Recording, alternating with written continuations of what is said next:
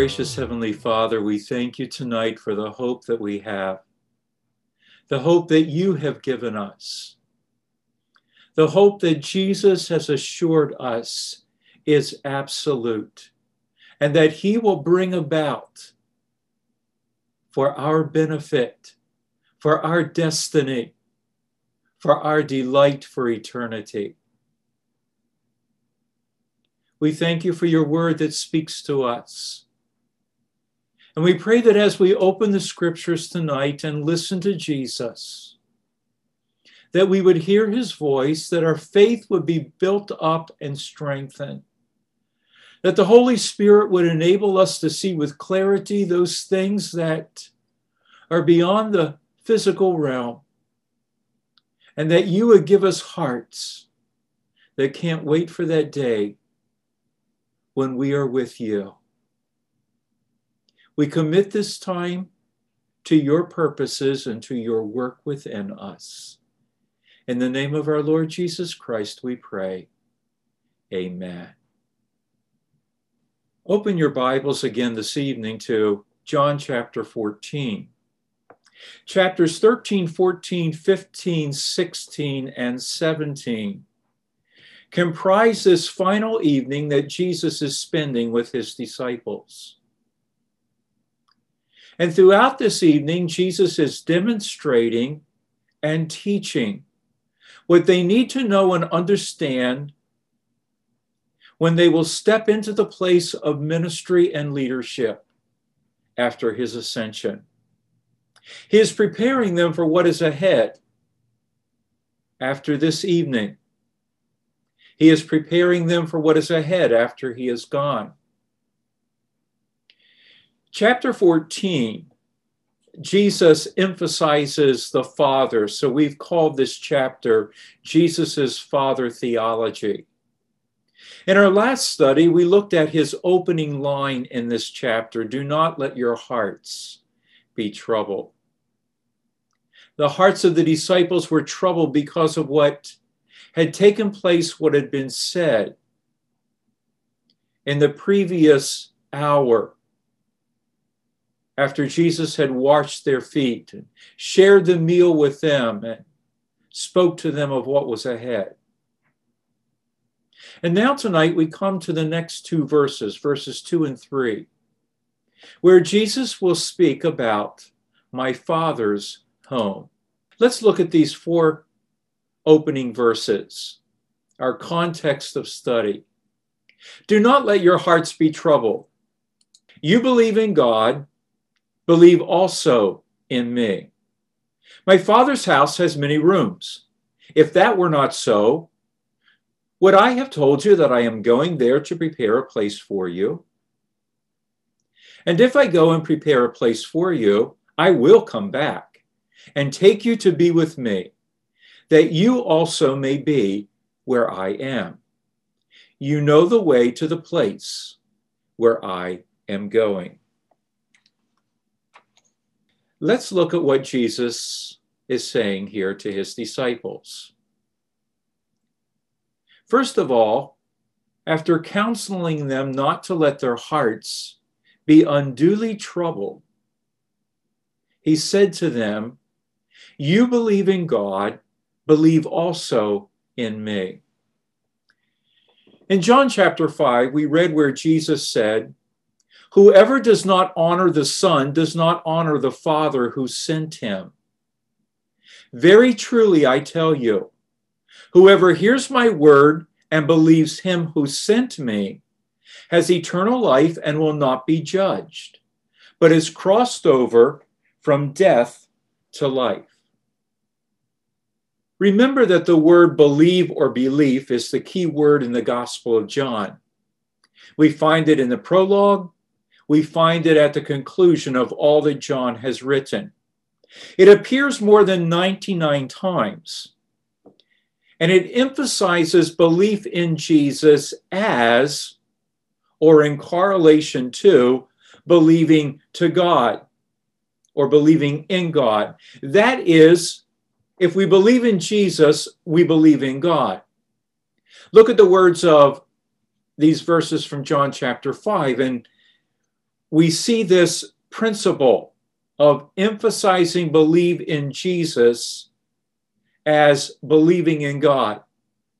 Whoever does not honor the Son does not honor the Father who sent him. Whoever hears my words and believes him who sent me has eternal life. And so to hear the words of Jesus is to be able to believe the Father.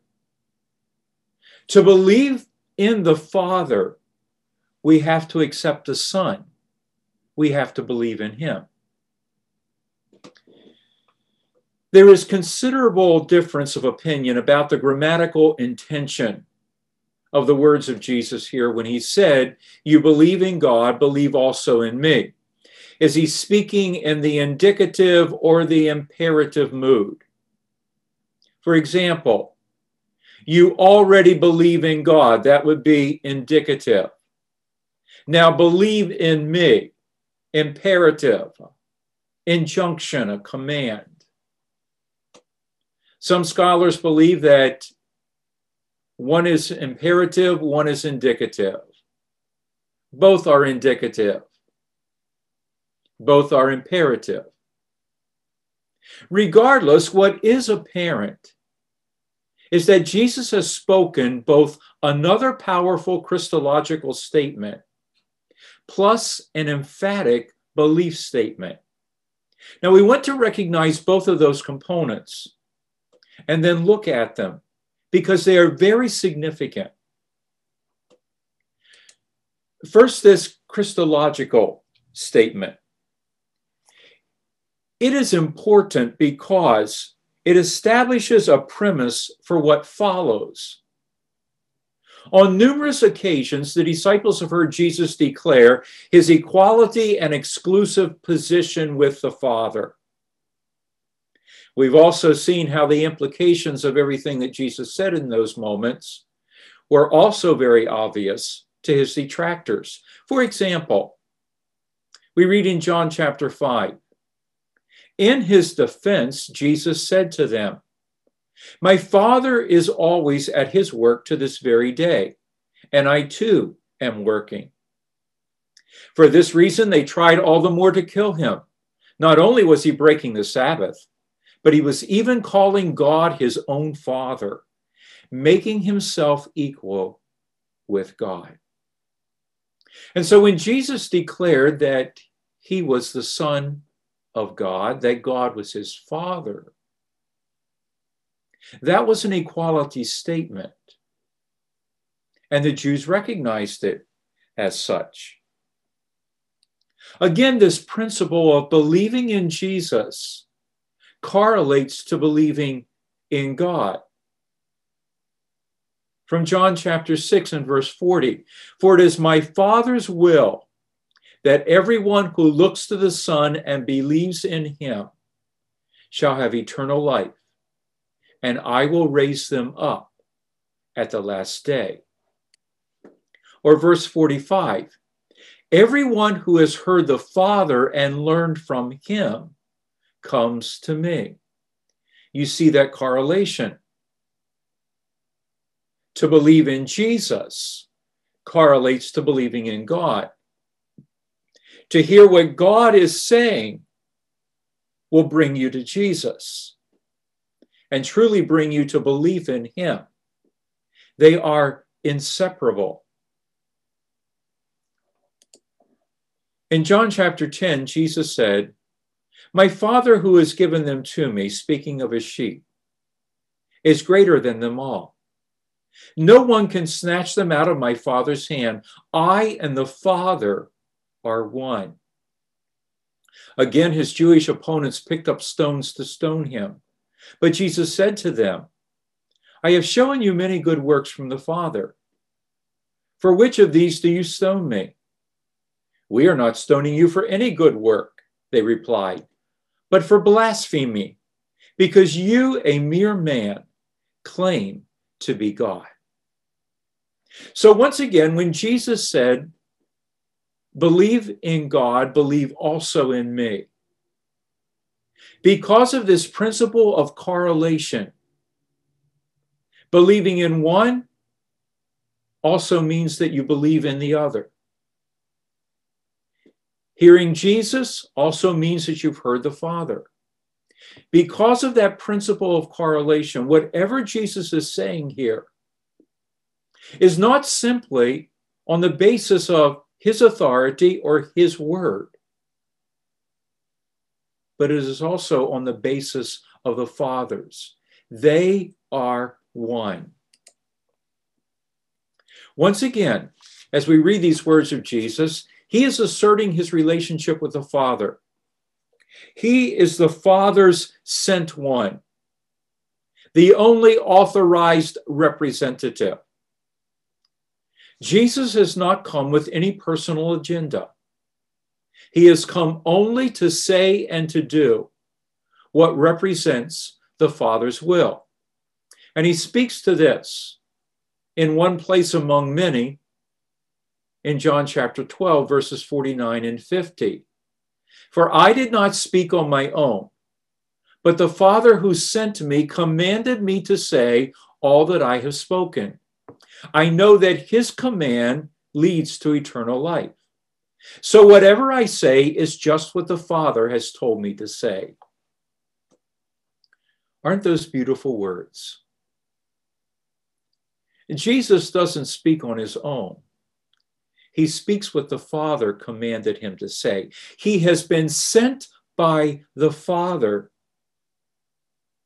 to speak what the Father wants known by people. And Jesus knows that the Father's command leads to eternal life, and that's what he wants to speak, so that people are led to eternal life. Now, once again, this Christological statement that Jesus has made lays the foundation. It is the premise for what Jesus is going to say in a few moments. What he will say next will reveal the ultimate outcome of the Father's will and the mission of Jesus in bringing grace and truth, something that John emphasized in his prologue in verse 16, that from the Word made flesh came grace and truth. Jesus has made these believe statements in response to the troubled hearts of the disciples. Do not let your hearts be troubled. Believe in God, believe also in me. In essence, Jesus is graciously urging his distressed followers, don't dwell on what is troubling your hearts. Believe us, please. He really wants them to trust the unseen Father and the Father's Son representative, and to have their hearts and hopes fixed on the end result of the Father and the Son's plans for those who believe in the one that the Father has sent. I believe Jesus would want to say to each of us tonight, don't dwell on what is troubling your hearts. Believe us, please. Now, I have used the word there in reference to the Father and the Son. And I put it in small caps in the same way that Lord is rendered in the Old Testament for Yahweh. And so I will be using it in this way as I refer to them together, or us, if Jesus were talking. The Father and the Son, because to see one is to see the other, to hear one is to hear the other. They are in correlation together on this mission. Jesus is revealing the Father's heart, carrying out the Father's will, because the Father wants people to believe and have eternal life. Jesus follows this statement, you believe in God, believe also in me, by declaring, my Father's house has many rooms. If it were not so, would I have told you that I am going there to prepare a place for you? In 1 Kings chapter 8, in verse 27, we read these words of Solomon as he is praying. Hear from heaven your dwelling place. Now that is a statement that Solomon makes frequently throughout this chapter, throughout the course of his prayer, as he lays out different scenarios where the people of God will need the Lord to intervene and to help. He will follow it by saying, then hear from heaven your dwelling place. Heaven is God's dwelling place. John ended his prologue with this statement. No one has ever seen God, but the one and only Son, who is himself God and is in closest relationship with the Father, has made him known.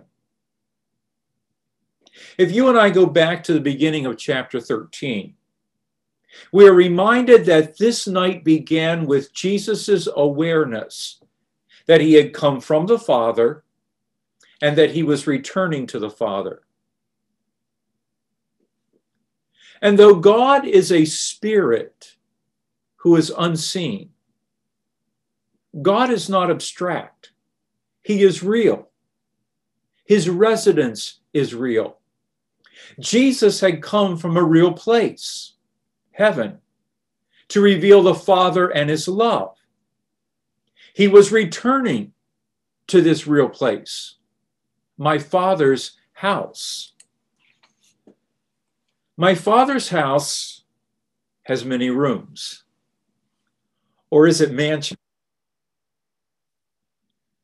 Some of you will be familiar with that gospel song that declares, I've got a mansion just over the hilltop in that bright land where we'll never grow old. So what is it? Rooms or mansions? Well, the Greek word is mone, and it means residence, the act of residing, or the place where one would reside. It comes from the verb meno, which means to stay in a given place, a state, a relation, or expectancy. And Jesus will use that understanding in each of those ways. For example, he will tell his disciples to stay in Jerusalem until they are clothed with power from on high. He will tell them to stay awake as he goes to pray, to watch with him in intercession. In the next chapter, he is going to tell them to stay in relation. You need to abide in me and allow me to abide in you. He will speak about staying in expectancy, that his followers need to watch and be ready for his return. The word mansion is used in the King James, and it's based on the word mansiones, which was used in the Latin Vulgate translation. Jerome translated the New Testament into Latin. Tyndale used that as his basis for his translation into Old English. And then the translators of the King James used both the Latin Vulgate and Tyndale's.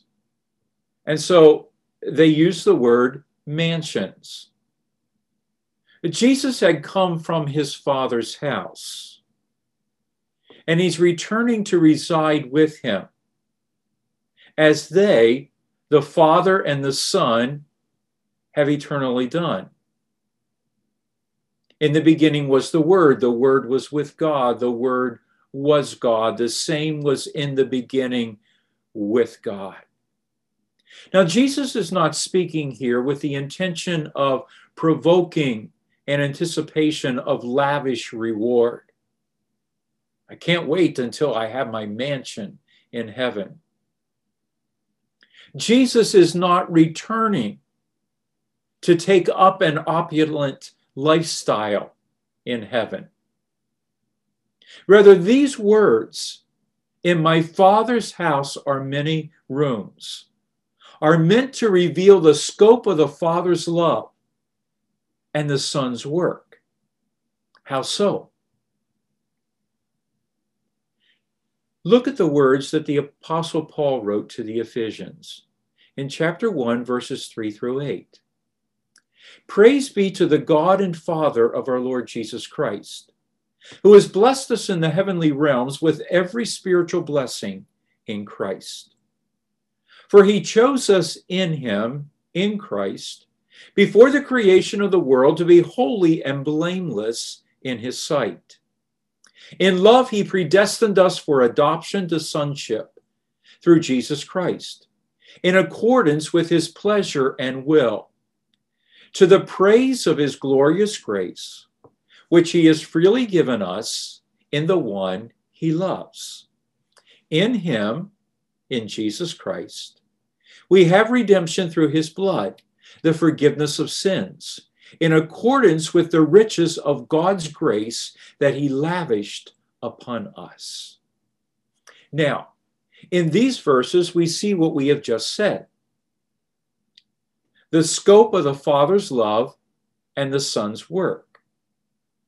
You and I can circle and underline as we go through this passage every spiritual blessing in Christ. God chose us. He predestined us. He adopted us. He redeemed us. He forgave us. He did it all through Christ. We have redemption through his blood. We are adopted to sonship through Jesus Christ. We are made holy and blameless in his sight through the work of Jesus Christ. This is the love of the Father and the work of the Son.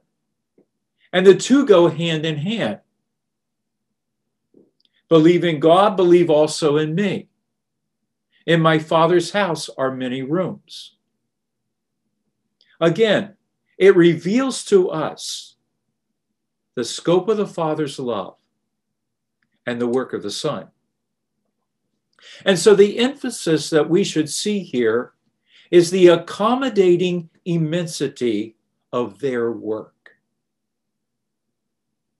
The accommodating immensity of their work. In my Father's house are many rooms. The Father loved the world and sent his Son, that whoever believes in the Son will have eternal life. John 3:16. Whoever. The coming work of the Son just hours from now, when he is lifted up from the earth, will be so effective that, quote, everyone who believes in him, unquote, John 3:15, will be enabled to share in the eternal life that the Son has always shared with the Father. So take note of those two words, whoever and everyone. Now, you might invite someone to come and stay at your house, but you could not invite everyone to come and stay at your house. Even if you wanted to invite all of your relatives, maybe even your immediate relatives, your brothers, your sisters, their children and grandchildren, you wouldn't have enough room for everyone to have their own room. People would be doubling up and sleeping in the living room. There would be people everywhere. But Jesus is telling us that his Father's house is immensely accommodating, in accordance with the work that the Son is going to do, that will make available eternal life, not only to whoever, but to everyone who would believe. And we understand that the Father wants everyone, meaning the whole world, to come to a saving knowledge of Jesus Christ. Jesus wants his disciples to be reassured by and focused on the ultimate outcome of the collaborative work of the Father and the Son. The atoning work of Jesus will be so extensively sufficient that no matter how many people believe, they will be justified and will possess eternal life. Think of it for a moment. Satisfying the judgment of God against sin, paying the debt that of the soul that sins will surely die. The death of Jesus is so sufficient that it can forgive the sins of everyone who ever has and ever will live. And not only that, but to come out of that payment process with infinite righteousness that can justify everyone who believes. Do you understand what is being said here? Is your mind meditating upon it and endeavoring to grasp it? God's law demands that everyone who sins must pay for their sin through their death. And yet Jesus, with one payment, the payment of his infinitely righteous life, can pay for all the sins of humanity who have ever lived throughout history. And for whoever believes, no matter how many millions or billions that number might be, every one of them is justified and made righteous, just as if they had never sinned in the sight of the Father. That is the atoning work of the Son. Now, the love of the Father is so immense that he sent his Son to make it possible for as many as believe, even if it were the whole world, to be his children and to share the home that he shares with his one and only Son. So there are enough rooms in the Father's house for everyone who believes. There is a place for everyone who is justified. There is an immense accommodation in this salvation. Everyone can find their debt of sin paid, find their sins forgiven, and find themselves made holy in the sight of God. Remember that the Word of God says that without holiness, no one shall see God. We can't go to the Father's house unless we are made holy. And yet the work of Jesus Christ is so immensely accommodating that whoever believes is made righteous and made holy and blameless in the sight of God, and therefore can expect that the Father has a room for them, a place of their very own, just like we have rooms for our children in our home. He has a room for everyone to share in the life and the home that he shares with his Son.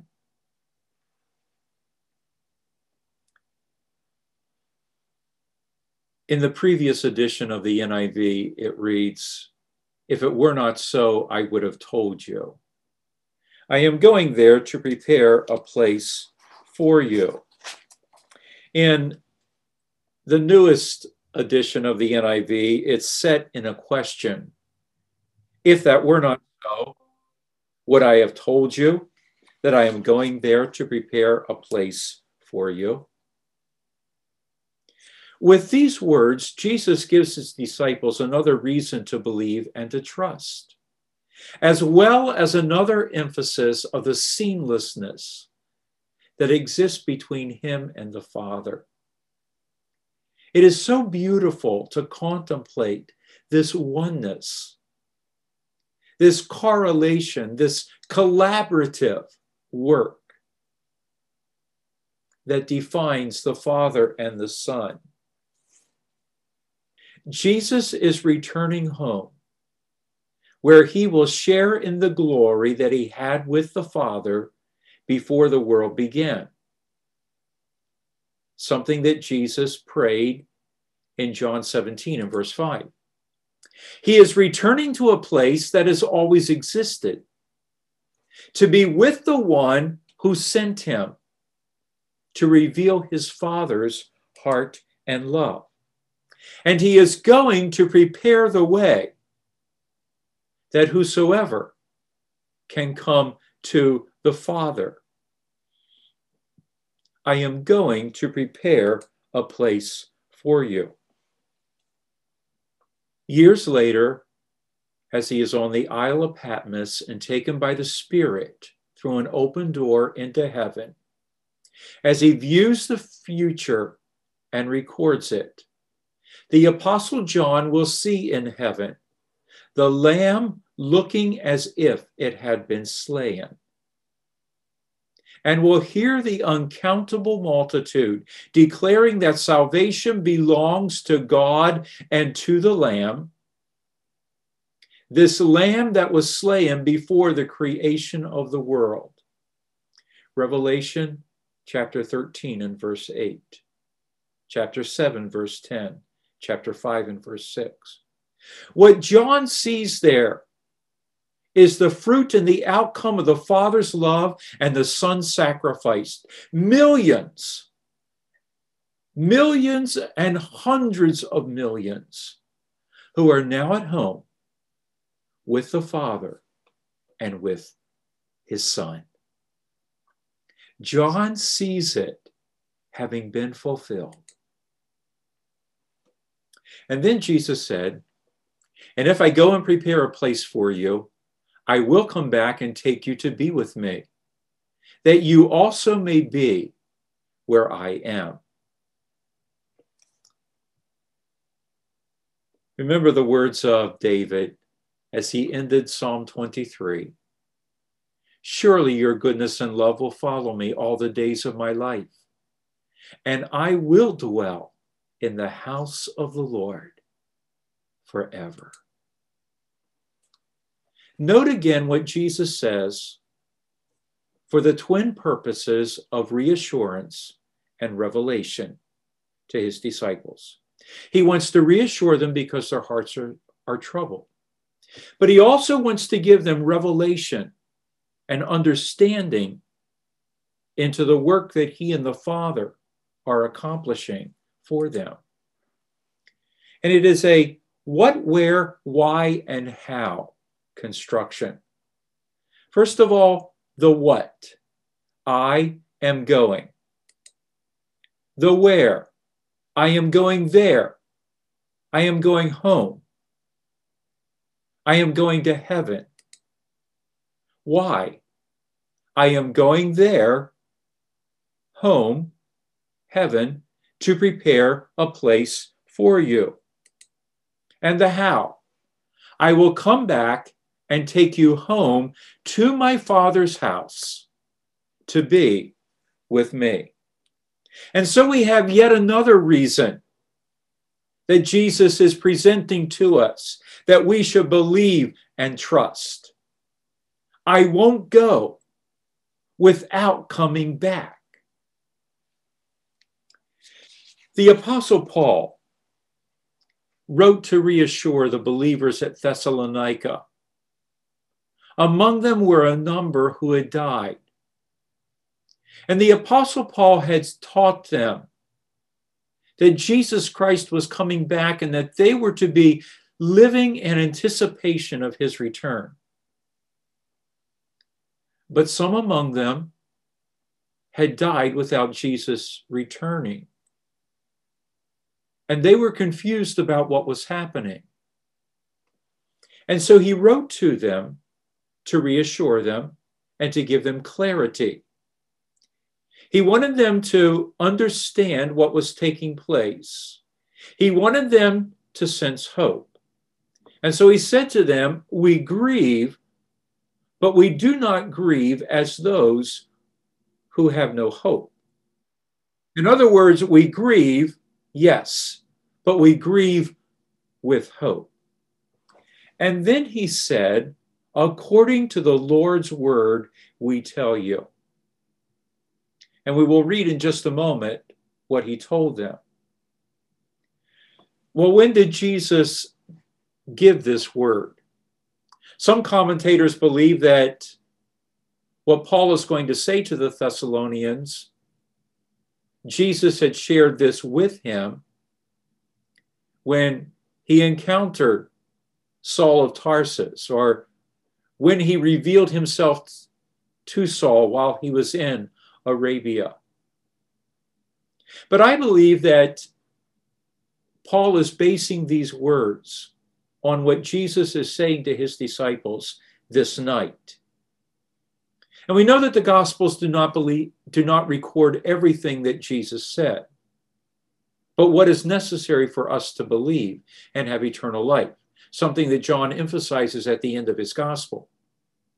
And so I believe that what Jesus is saying to his disciples here, I am going to prepare a place for you, a room for you in my Father's home. If I go, I am going to come back for you. And I believe that that's the Lord's word. That is the basis for what the Apostle Paul is sharing with the Thessalonian believers. So let's look at what he said to them. According to the Lord's own word, we tell you that we who are still alive and are left until the coming of the Lord will certainly not precede those who have fallen asleep. For the Lord himself will come down from heaven with a loud command, with the voice of the archangel, and with the trumpet call of God. And the dead in Christ will rise first. After that, we who are still alive and left will be caught up together with them in the clouds to meet the Lord in the air. And so we will be with the Lord forever. Therefore, encourage one another with these words. What wonderful words. When we pair them with what Jesus has said, it gives us such revelation, such understanding of the plans of Jesus and the Father,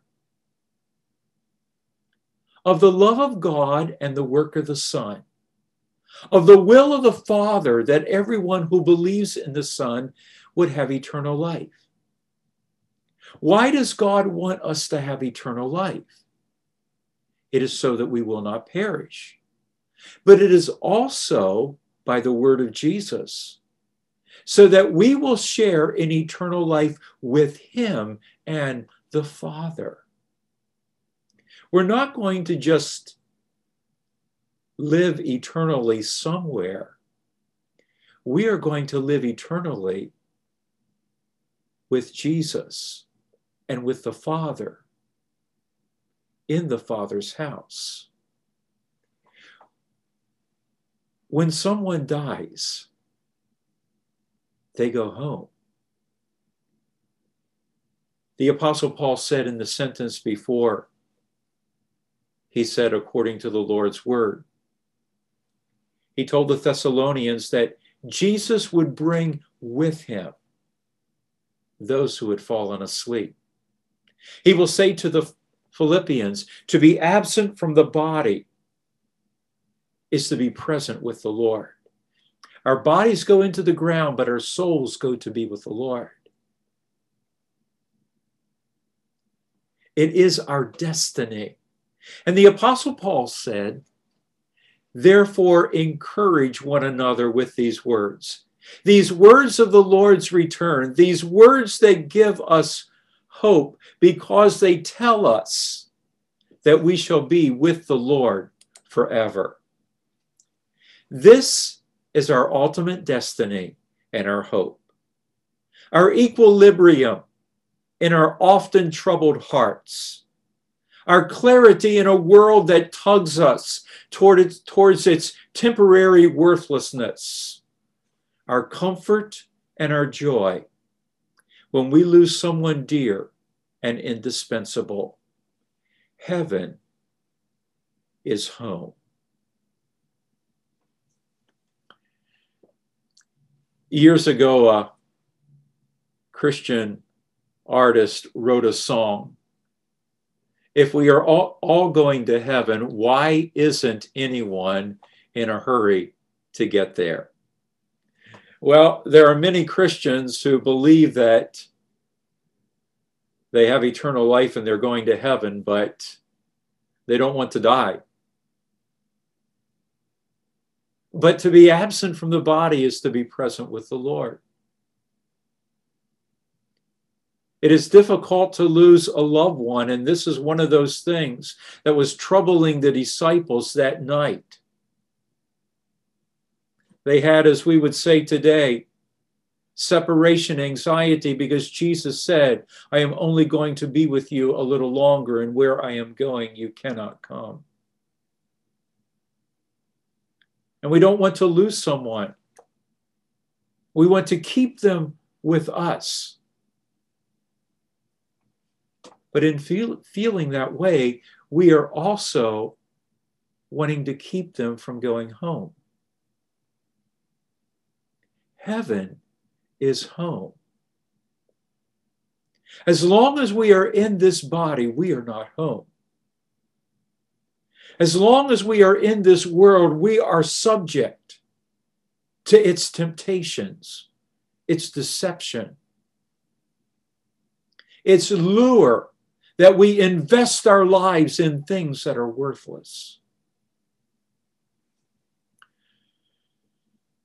As long as we are in this life, we are subject to all the frailties that our human nature experiences. One of the most notable viewings that I was ever at was for my Uncle Kenny. He was a World War II veteran. He has 4 children, a couple of which are in the ministry, grandchildren that are in the ministry.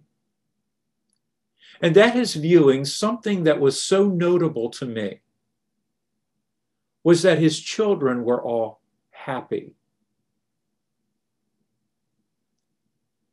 And when I spoke to one of them, they expressed their joy because their dad was now in heaven and he was home.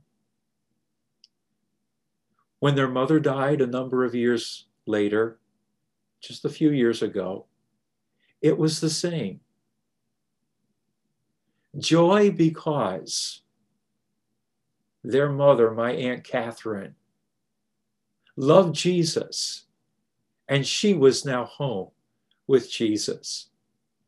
You know, the most wonderful thing that you and I could ever desire is for one another to be home with Jesus. Yes, it would grieve us because we would lose someone that is dear to us, but that person would be home.